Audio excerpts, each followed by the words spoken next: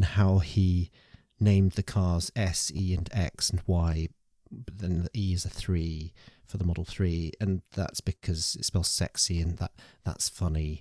Like, I can't tell how much of that is like, is he really Beavis and Butthead, or is he just pretending to be Beavis and Butthead? Started during lockdown, needed something to do. They looked at each other, they said, hey, I like talking to you. And so from a garden shed in a box room in West London, they're discussing tech and stuff on the Half Caucasian podcast. So, Jonathan, I mean, you've put together a ridiculously long list of things we could talk about, but I want to start with a wild card. Go for it. You know the Daniel Suarez book, Kill Decision? Yeah. Yeah, I think it's got drones in it or something, but I don't like that book as much as the Daniel Suarez sci-fi novel Demon. I've still not read Demon. So, spoilers, in Demon, there is a kind of vehicle. You know that these aren't just spoilers for me, right? They're spoilers potentially for an entire audience of people who would find joy from that book. But You mean the Daniel Suarez dystopian, sort of set in the future, but it was written maybe even 20 years ago, novel Demon, and the sequel to Demon, Freedom. where are you going with this? Yeah, so there's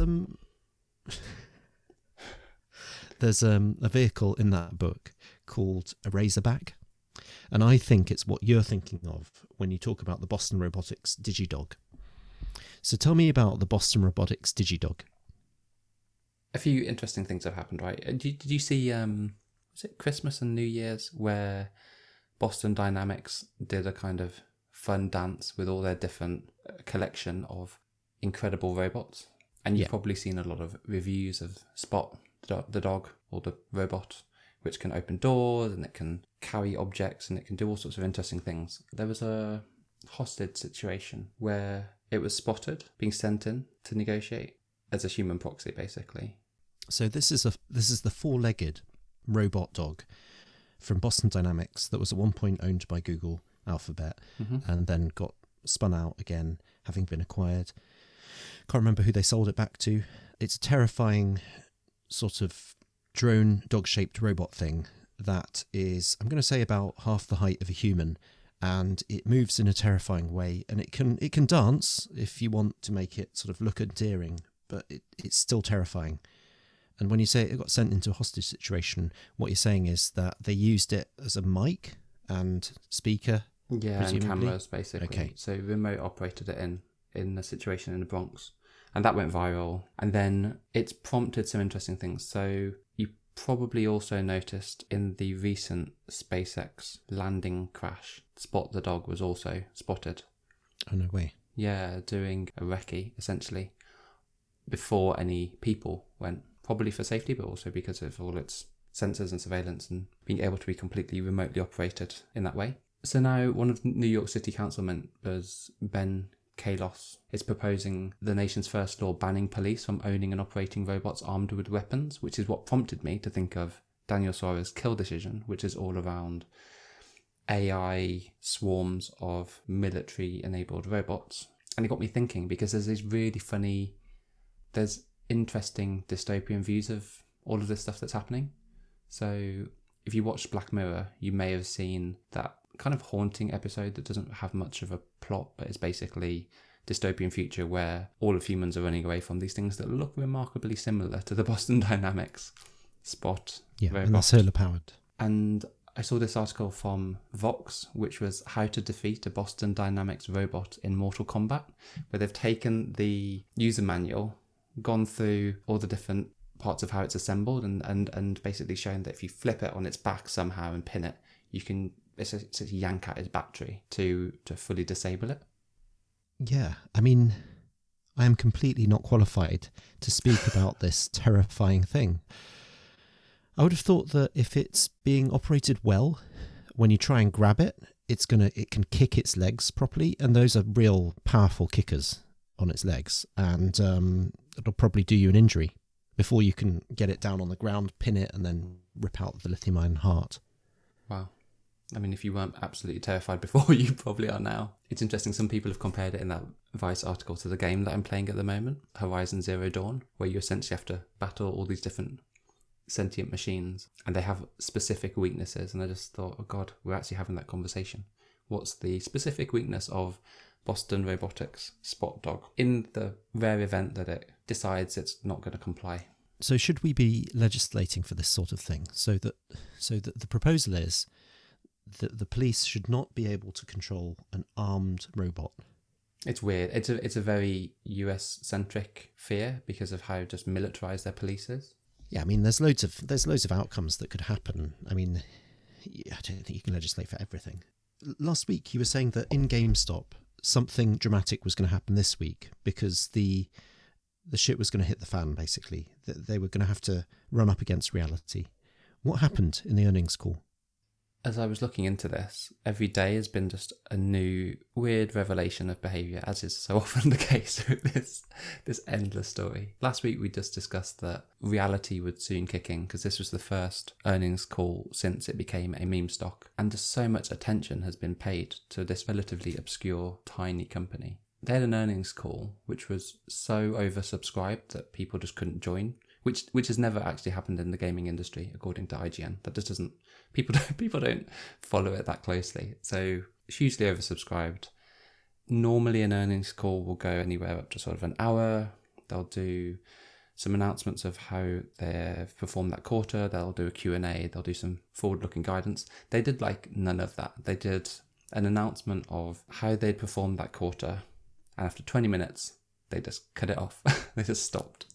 So they announced some relatively good news around sort of e-commerce sales up 175%.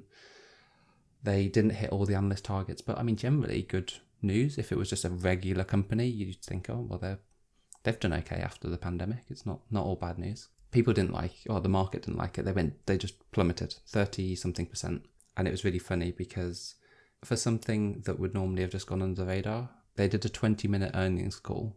And then Jim Cramer, the one with all the sound effects on CNBC, did a 10-minute analysis of the 20 minutes with all his sound effects.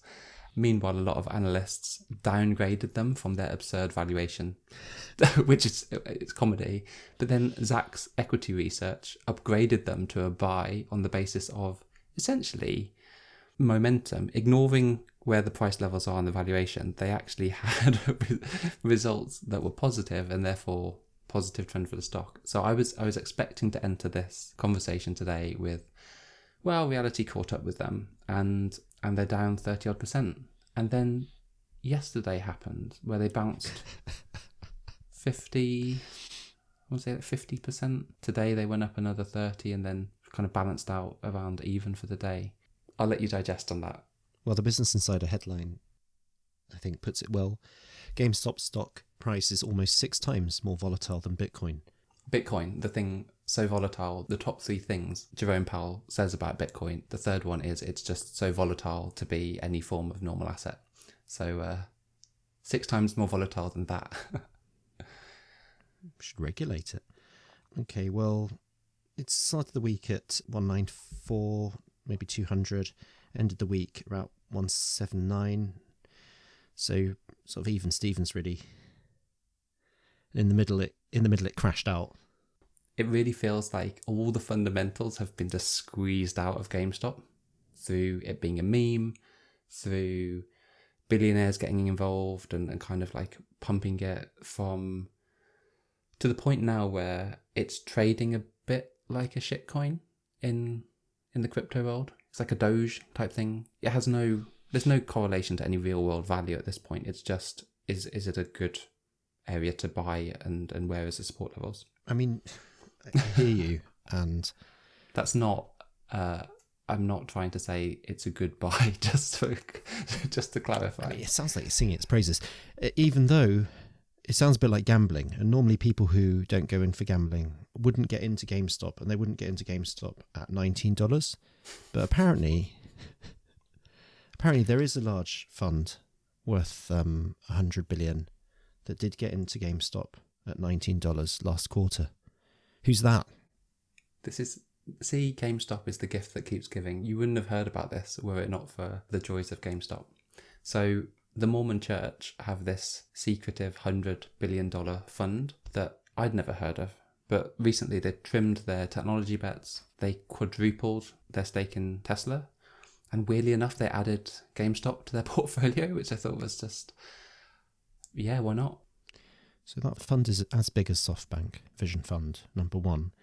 When they got into Tesla last quarter, I wonder at what point in the quarter, because they could still have doubled initially and then kind of 50% upped, depending on when they got in. So apparently their position surged in value by about 550% to 330 million as of December 31st. Yeah, but that's I think including the top up of buying additional shares. So I'm a little bit unclear. This is probably all in the filing, the SEC filing. Yeah, and they snapped up 46,000 GameStop shares for less than $19 last quarter.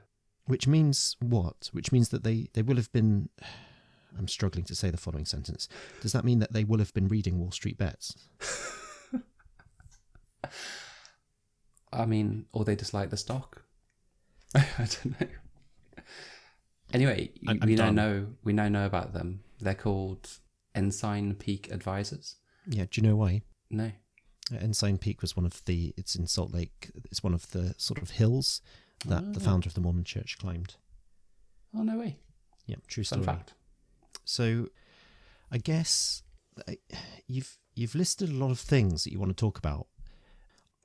To be honest, the thing that I actually really wanted to talk about, but I haven't managed to dig into the detail, was Wikipedia for Enterprise. So I find that really interesting as a Yeah, I know nothing concept. about Wikipedia for Enterprise. So I didn't realise that, when you go to Google, you type in something and it has a little search pop-up that's often filled by information from Wikipedia.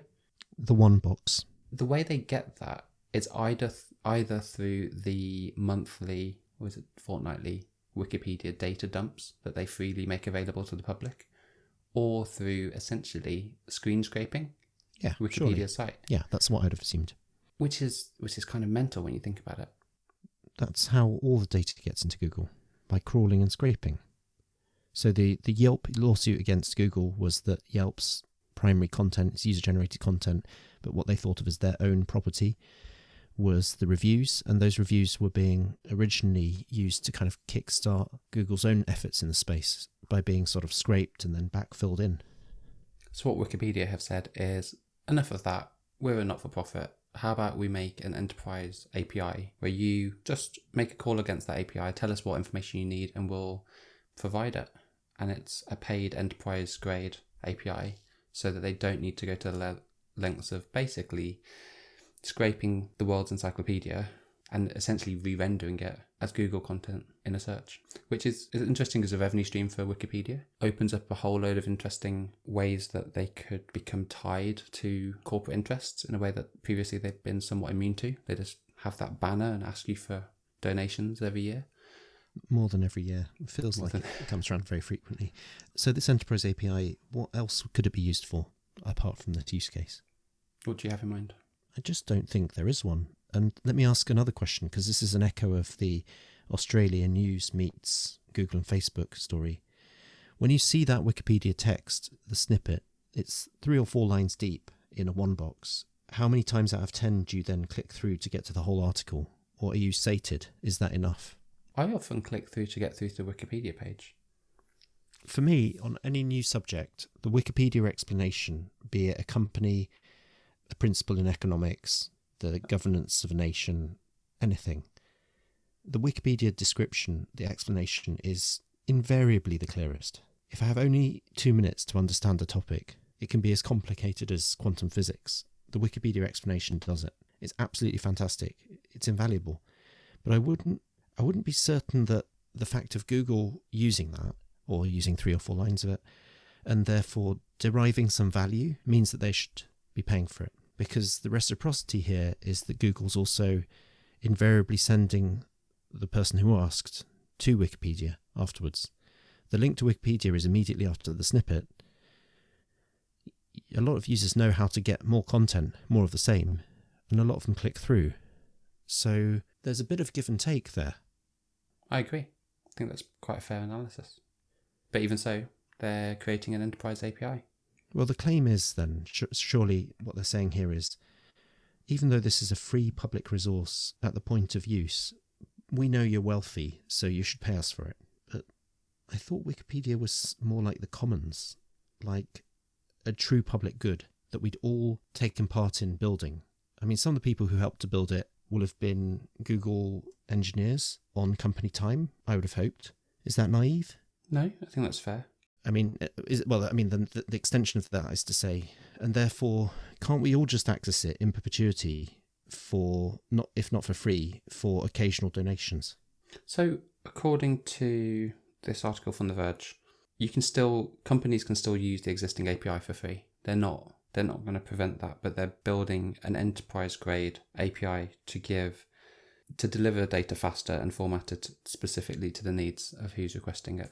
Which I think, if you think about, say you Google a celebrity, you'll often get the one box will be, a picture pulled from Wikipedia. It'll be their name, maybe their age, date of birth, whatever. I'm assuming Google has to reassemble all of the data structure based on what it's scraped. It would be a lot easier if it could just ask Wikipedia specifically for what it's looking for, and then for the links that Wikipedia's based on, the deep linking between all the different ones. I'm sure there's some value there. Whether they can really make it work and whether Google will be bothered to pay, I don't know. It's happening and it's interesting. I think that when you search on a celebrity, the images come from the knowledge graph. I think that I don't think the knowledge panel is wholesale pulled from Wikipedia. Oh, you're right. I think the images come from one source, the siblings from another, the height and the born data from another source. I think Google's knowledge graph is now a separate thing. Now, how did they build that up? How did they amass it? By crawling, by scraping, by copying, by pasting. But now it's there. It's quite hard to disaggregate who it came from. Yeah, it's weird. So I just typed in Tom Hanks, mm-hmm. and you get like the Wikipedia description of him. You get upcoming movie, Elvis, which doesn't seem to be pulled from Wikipedia, but maybe. With a link to IMDb, probably. Yeah. No, with a link to their own search. Yeah, basically their graph. So the blue link is just another Google search. And then date of birth, location of birth, which seems to correspond directly to what's on Wikipedia. You're right, it's a strange graph that's assembled from multiple sources. It just seems like a lot of the sources are probably Wikipedia. And interestingly, are scraped in a kind of in a way that would make sense for other websites, but maybe doesn't now make sense for Wikipedia, given it is essentially the commons, like you said. It's a structured resource of encyclopedic knowledge. Maybe it just should have an API, and you should just retrieve information from it. And if you're an enterprise, you're not a person, realistically. So pay up because you can afford to, and you should be contributing. I think that would be the counter to what I was saying earlier. I'm going to go into what I'm going to call a sort of quick fire round. Okay. It's not going to work. Are you ready? So, Nintendo Switch update is going to use the NVIDIA GPU. Are you excited? Are you going to upgrade? I think the Switch update, the one you're talking about, is the one for, like, it's a proper Switch. It's not a Switch Lite. Oh, is yours a Switch Lite? Yeah, mine is a Switch Lite, and so the full Switch, the proper Switch with the detachable controllers, and this upcoming one for the holiday season, it's diagonally 1.5 inches bigger screen. It's an OLED screen, so yes, that's good, but it might still run at 700 DPI in the handheld version when you're not plugging it in. So there might actually be for battery life reasons. So there might be no real reason to switch to that. Pun intended. Have you signed up for the Deliveroo IPO? I have. I was wondering, have you? So the correct answer is don't do it. A judge has granted class action status to MacBook Butterfly keyboards. Okay, this isn't working. Too fast? Can I ask you? Too fast for you. Too fast for you. I'm going to ask you a serious question, something that you know a lot about, and that I have naively been kind of nodding along when you've been talking about it, but not paying attention. And recently I started paying attention. Answer this. Are Taiwan Semiconductor Manufacturing Company and ASML the most important companies that no one's ever heard of? I'm glad you asked that question. When The Economist wrote an article, not the Christmas just gone, but last Christmas before that, so Christmas of 2019, in their bumper edition 2-week special about a visit to Taiwan Semiconductor Manufacturing Company in Taiwan, it was a real eye-opener because, as well as describing them as the very apex of a supply chain pyramid, requiring incredible purity of silicon from sand, requiring a precision in terms of wafer engraving and tiny etching on silicon, that hadn't previously been seen in terms of human civilization. When they described that, I was like, huh. And it sort of sat with me for about 6 months. And then 6 months later, I invested in the company, and it was less than 6 months. It was maybe 4 months. And it was during the pandemic, because it occurred to me that as the pandemic threw economic and social life into disarray, it was also kind of throwing into disarray the hardest parts of our civilization. So if you think about what it takes to build global supply chains and to do difficult things like etching 4 nanometer systems on chips, then you realize it's hard at every level. It's technically difficult, it's an organizational challenge, and it's a societal kind of achievement to get there. So yes, TSMC is incredibly valuable, and you've sort of seen how it's been hard to build cars when the I want to say EMU chips, the EMC chips, the chips that control each individual device driver within the car, which are kind of relatively basic hardware, when those have got bottlenecks in their supply chain, and then, well, we've had to stop entire car production lines. I mean, that's just one knock-on effect of a few more basic manufacturers seeing some supply chain difficulties. What Taiwan Semiconductor is doing is so far ahead of its field. Like, Intel is already 3 generations behind them in chip manufacture, and it takes quite a lot to catch up, because there's things like institutional learning, and there's things like in the fab, the equipment you need. Like, each item of manufacturing machinery costs tens or hundreds of millions of dollars to actually install. It's a good defensive moat. So that's that. And then the one in the Netherlands, also invested in them. I know less about them, but still kind of they occupy a similar position. In general, my rule for this sort of thing is really basic and sounds really strange.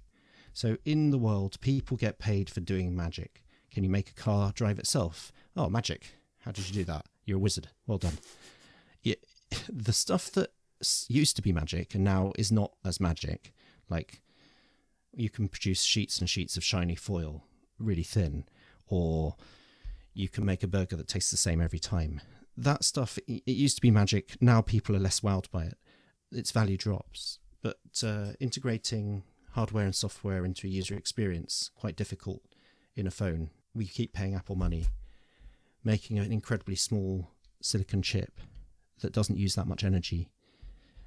Absolutely magic. Very difficult to do it. Looks like voodoo. Will be worth a lot of money. Is worth a lot of money. I think they're now incredibly valuable. I don't know what you got in at, but so TSMC now controls more than half the world's market for made-to-order chips. So they're essentially the world's fabricator of all silicon chips, whether it's Apple, whether it's the stuff that Qualcomm use that's in a lot of your phones, whether it's even Intel from 2023 are going to start using them to fabricate their own because they just can't keep up. Like you were saying, I didn't realise just how capital intensive that business is and how China are really far behind. The US is quite strong in terms of the architectures, but really, really weak in terms of the actual fabrication. Samsung are close, but a tiny part of the market share. And yeah, TSMC are essentially a monopoly, but a monopoly not through nefarious means, but because everyone who couldn't stump up the phenomenal capital investment that it takes to manufacture a slightly smaller, go from like whatever it was, 14 nanometers, and they're now down to what they're looking at 3 nanometer chips. Every generation is hundreds of millions of dollars of investment. I hadn't appreciated that, or the rare silicon that they use. And in particular, the reason ASML, from the company from the Netherlands, is so interesting is they're the only company that makes the high-end extreme ultraviolet machines that you need to do lithography, which is the etching of the silicon, basically. They're the only ones that can make that machine in the world. They make 25 machines a year. That's their whole business. TSMC buys up more than half of them, and each machine is over $130 million. And they essentially have a machine that fires, I'm going to describe it in stupid terms, it fires a laser of extreme ultraviolet light at a drop of tin that then turns into plasma that's then bounced around through these mirrors and lenses and focused, just so that you can etch your 3 nanometer, 4 nanometer, I think they're on, silicon chips. It cannot be done by any other company anywhere else in the world, which is why those two companies, I think, are the most important companies that no one's ever heard of. If they went under for some reason, everything would stop working. Every single device, high-end device that uses artificial intelligence, image signal processing in your smartphone camera, your latest MacBook stuff, all of it comes from those companies, which is why the computer chip shortage that we're currently going through I've started paying attention to those companies and realised that, firstly, it is just complete magic what they're doing, but also they are so far ahead in terms of time and capital that you have to invest into it. It's going to take nation state investment to catch up. So the US are investing hundreds of billions, China investing hundreds of billions just to try and compete with Taiwan. Yeah, it's one of the pinnacles of human civilization. Like it's one of, right? That, along with loads of other stuff like ballet and messenger RNA stuff, whatever you want, in multiple fields. And in the field of shining really bright light through a tiny hole at a piece of metal in order to make a very, very tiny groove to later on send some electricity down that groove.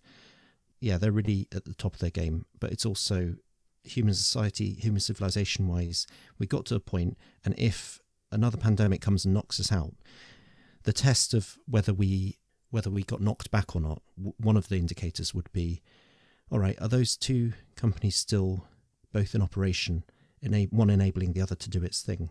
I got in, incidentally, half the present price for both of them. A thing to note about TSM is that the US government's leaning on Taiwan Semiconductor to try make sure that they set up another base on US mainland, because Taiwan occupies a difficult position geopolitically, and China could do a number of things, and it's strategically, as you've said, it's of immense strategic value.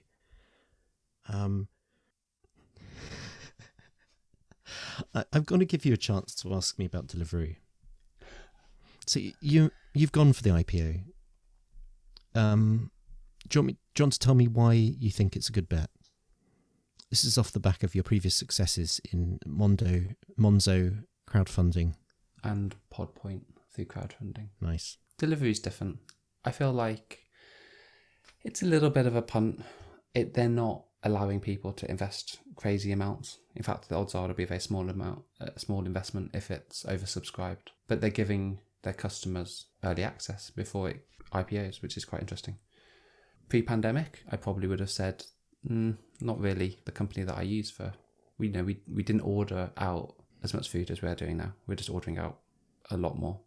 And I think now that restaurants in particular the ones that have survived have definitely realised that there's a separate business model. There's the patrons who come into your restaurant and actually will pay for your services, will buy the goods there that are cooked for them, and they'll, have an experience with you. And there's a separate audience that may never go to your restaurant. Our previous, not a sponsor, that pizzeria, I've never been to their restaurant. Loro di Napoli just exists as a terrible website, but that makes great pizza through Deliveroo. And that will probably remain the case.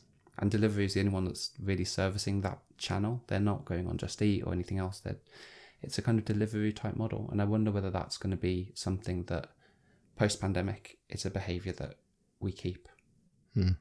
That delivery can continue to capitalise on, not just the restaurants, but everything, delivering your groceries, delivering, things that you don't want to go out and get. They will provide that leg. What's your reason for not liking them, or maybe for not investing in them?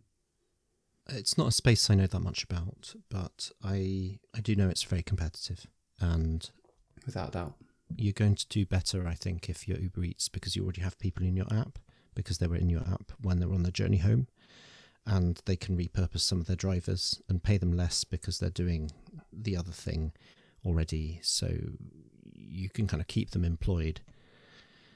There's the supposed kind of virtual cycle or flywheel drawn on the back of a napkin by David Sachs at the beginning of Uber shows that, you do more pickups and drop-offs, and that could be food or people. And then you could lower the cost per pickup or drop-off. And then customers are also seeing shorter wait times, so they're happier. And that is the true supposed defensibility of this model. That's the true defensive moat. Deliveries in 12 markets. Just Eat is in a lot of markets and has 10 times more customers, but I think its valuation is about the same. I can't remember if it's a bit higher, but it's not that much higher. Deliveroo talk about having an amazing technical stack, but every time I've used their app, it's forgotten where my home is. And they've got a strange relationship with restaurants. So they have been able to kind of carve out a higher end niche, but they've also had to go after some restaurants that don't have accurate location update information. I don't quite know why that user experience is 2 tiers. So there are some restaurants where when you order from it, it says map indicator line cross through it, and you'll have a different experience when you order from that. I don't completely understand things like, why is the Just Eat business model so different? The drivers are employed by the restaurant rather than the platform. In the case of Just Eat, it's more a facilitation of the delivery model that already pre-existed, whereas Deliveroo is like a platform that's laid over the top. And I think as a result, you're going to see some kind of regulatory challenge like the thing that happened with Uber quite possibly last week, where the drivers were reclassified as workers and therefore required to have holiday pay and pensions and sick pay and so on. That is the big risk. I've seen risk for Deliveroo, so definitely. People are sort of flagging that up.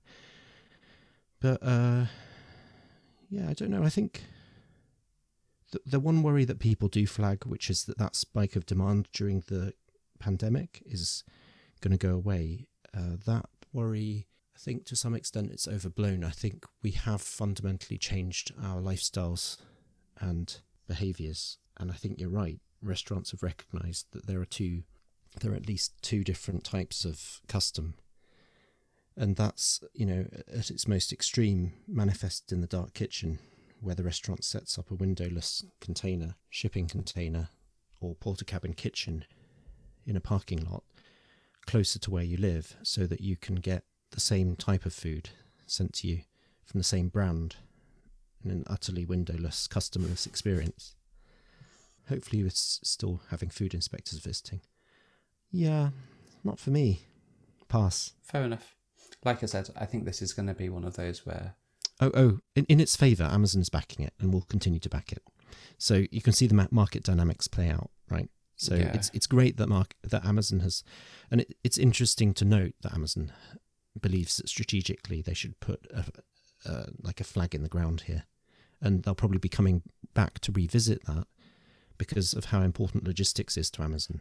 So, they will not forsake this ground easily. And that's important to note. So in the 12 markets where they are in, that might become a very vicious battle.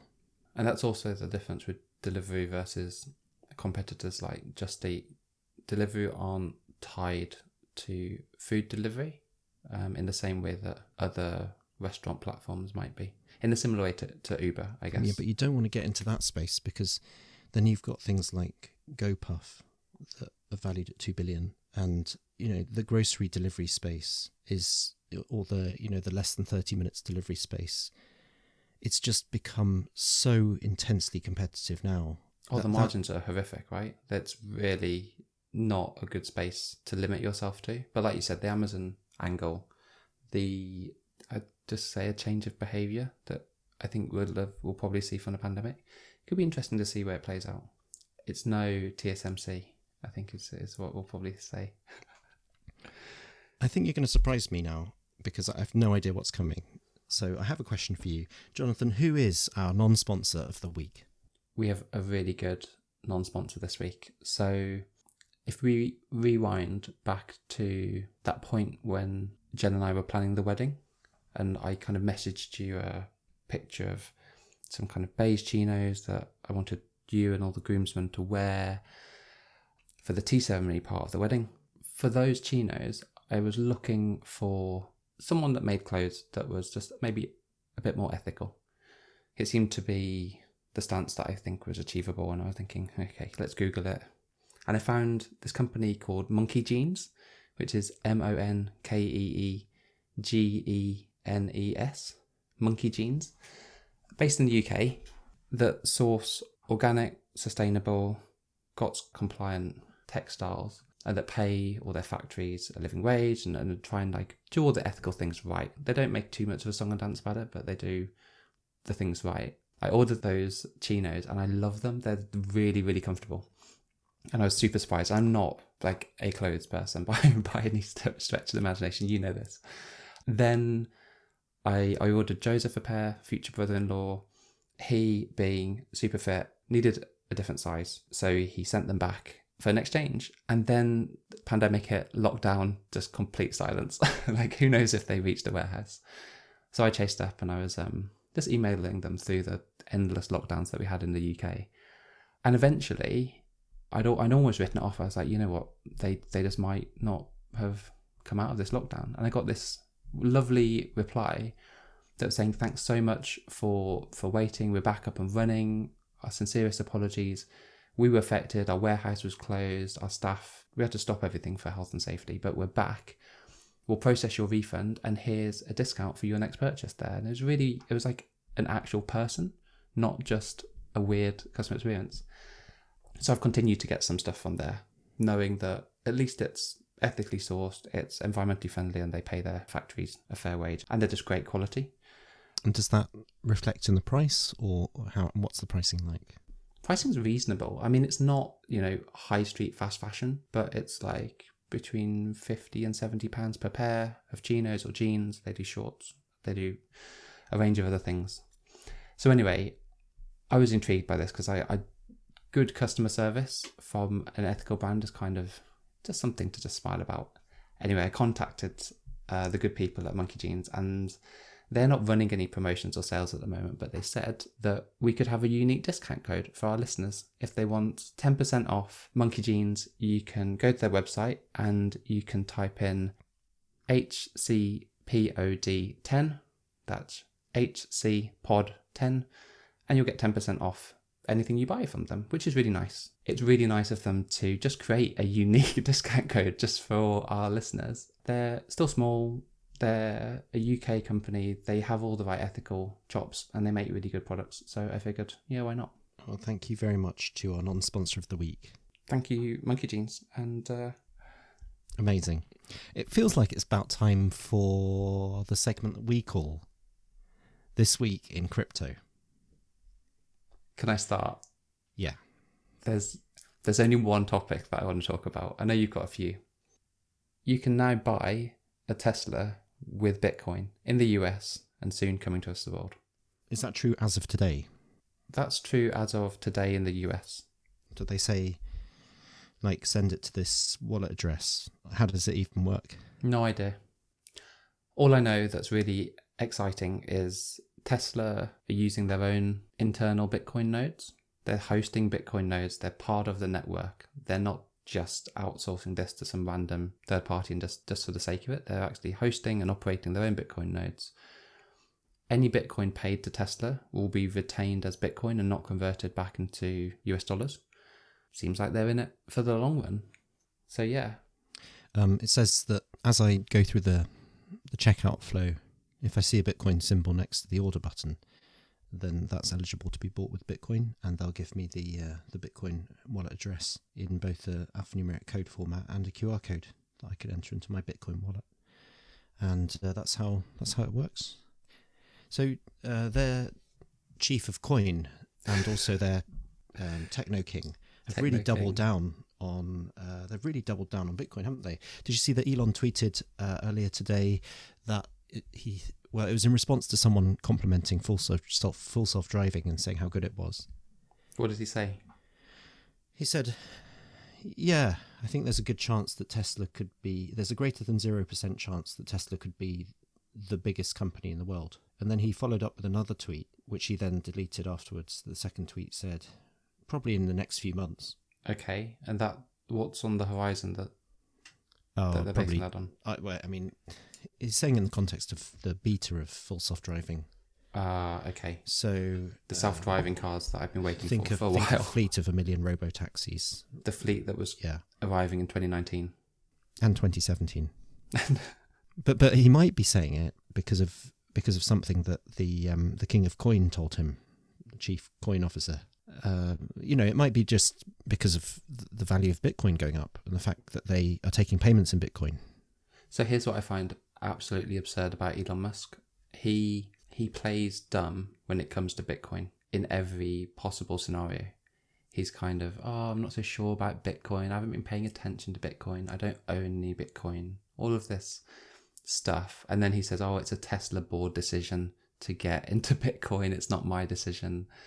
And I don't know, everyone seems to, of all the crazy that he does on Twitter, everyone seems to just kind of be trying to convince him about Bitcoin, and he's slowly just like dropping all these hints. But then, I don't know, call me crazy, but this is the guy that in 1999 founded X.com, a platform, the precursor to PayPal, that was designed to replace the existing financial system, right? That was his whole mission, living off $1 a day in New York City, developing this platform as a software engineer. If anyone knows about Bitcoin when it came into existence, it's got to be Elon Musk. I mean, I'd be amazed that he let that whole movement pass him by, having been so heavily invested in shaking up the financial system. And then when something actually is spawned out of thin air that does it, he just has no clue about it and pretends to be an idiot. Well, he pretends to be much more into Dogecoin. So this is what I find so fascinating about him, because he's... I don't know which parts are a ruse, right? So, his whole thing about 420, he's like, when he said that he thought he was going to take Tesla back private again for 420 a share, and he'd got it already lined up, and like how he thinks the number 69 is really funny, and how he named the cars S, E, and X, and Y, but then the E is a 3 for the Model 3, and that's because it spells sexy, and that's funny. Like, I can't tell how much of that is like, is he really Beavis and Butthead, or is he just pretending to be Beavis and Butthead? I don't know. All I know is that he's underplaying his awareness and involvement in the crypto space massively. When he had to be coached through how an enterprise buys Bitcoin by the CEO of MicroStrategy, publicly coached through Twitter. I mean, what was really going on there? I mean, he did actually need advice on how to do it because it was difficult because it's an enterprise purchase. True. There's probably some elements of that the Michael Saylor's input would have been really valuable. I just find it really funny that he pretends to know so little about Bitcoin and the crypto space when he obviously knows so much more. This is the guy that knew nothing about rockets and then taught himself rocket science. Like the classic trope of being a genius. He went from knowing about finance, knowing about software engineering, and then was like, I think I want to get to Mars. I better go learn this whole rocket science thing. That'll be easy. And then goes full on SpaceX. So for him not to comprehend and understand Bitcoin and decentralized finance and a space which he was very invested in shaking up with X.com that became Confinity or something, and then became PayPal with Peter Thiel. If he doesn't know everything around the history of Bitcoin, I'd be amazed. I think he's just playing a fool. Elon is a complex fellow, one who's unlikely to take a wife. So this week, Crypto.com opened something completely new. So they've actually gone from being a centralized exchange to being a decentralized part of... They've gone from Crypto.com to Crypto.org. They launched a DeFi wallet. And then they've said that all of the CRO tokens that used to exist, the moment you try and move them, they'll be somehow transmuted into this new CRO.org token that is no longer ERC20, and that, I guess, no longer uses Ethereum gas fees and is dependent on that slow and expensive network, and can never be stopped because it's kind of a decentralized thing now. And meanwhile, the value of CRO just sort of hung in there at 20. Didn't go up, didn't go down. This all happened on Thursday. Do I need to do anything? You don't need to do anything. Lovely. There are no actions. No actions from this meeting. Are they still Crypto.com, or are they now officially Crypto.org? Or is that a separate, completely independent entity that the SEC will have to investigate completely? And when you visit it, will there be like a thing across the top that says, from Jimmy Wales, that says, "We try not to ask you." I'm going to keep this short. Oh, that'd be classic. It'd be really funny if it just has a QR code for donations in Bitcoin, though. That's all I want to say about that. I don't think you've got anything to say. I do want to ask you about something in particular that happened this week to do with a funny little coin called Filecoin. So we talked about Filecoin last week, and we caused this. I imagine it was probably our listenership that then went out and purchased. Yeah. Because since we talked about it, it went up quite a lot, didn't it? It was, this time last week, it was at 80, I want to say like 88. It's now at $115. Okay, so 40% up. So what will have driven that? Because what you were saying, I mean, if we remind ourselves, you were trying to explain yourself at that point why it had gone up 80%. Yeah. And the best you could come up with was that an obscure Chinese photo sharing site was using actual Filecoin for the intent which Filecoin had been designed for, which was a distributed version of S3, Amazon's S3. And the much smaller reason of Grayscale adding it as an investment asset for their institutional investors, either of which could have pushed it up previously. This latest movement is bizarre. But I think there's an interesting trend that I've seen, ignoring just stupid price speculation, which is too easy to just end up focusing on. I do feel like the infrastructure, the Web3 stack, is starting to get a bit more noticed. It's gone from being kind of like Bitcoin, various forms of things that try and do currency. Then we went through, okay, we're going to go through the smart contract platforms of Ethereum and Cardano and Polkadot and all these other ones that are just doing smart contracts. And meanwhile, like the rest of if you think about if you were replacing your typical cloud infrastructure stack, all of the other stuff that does, your content delivery network, your file storage, your video streaming, your data sharing, all of that stuff and even your sort of computing side, all of that's been ignored. And now I feel like a lot of those are getting picked up and just people are running with it. So you might have seen this project called Theta, which is a video streaming blockchain that's just got into the top 10 through some absurd, they don't even have a working product. I don't understand it. But anyway, that's in the top 10, along with a lot of other things that claim to do video streaming. So maybe that's the macro trend, that people are starting to think outside of the kind of typical smart contracts, NFTs and currencies, and going, okay, well, what replaces the conventional centralized internet? There's a whole stack here. Let's throw money at those things. I feel like that might be happening. If you're imputing a greater degree of rationality and logic to the market, the crypto market, than I think it perhaps has, but it is, I would like to believe that. So, in the waves of mania after NFT comes some robust thinking about the different layers of the stack for the current web and how to re-architect them through a series of coin, and then the money gets reinvested in that way. Speaking of Theta, one of the early and big fans of Theta was the trading algorithm bot Awesome Autopilot, which got in early to Theta and then stuck around, and it placed early bets quite successfully.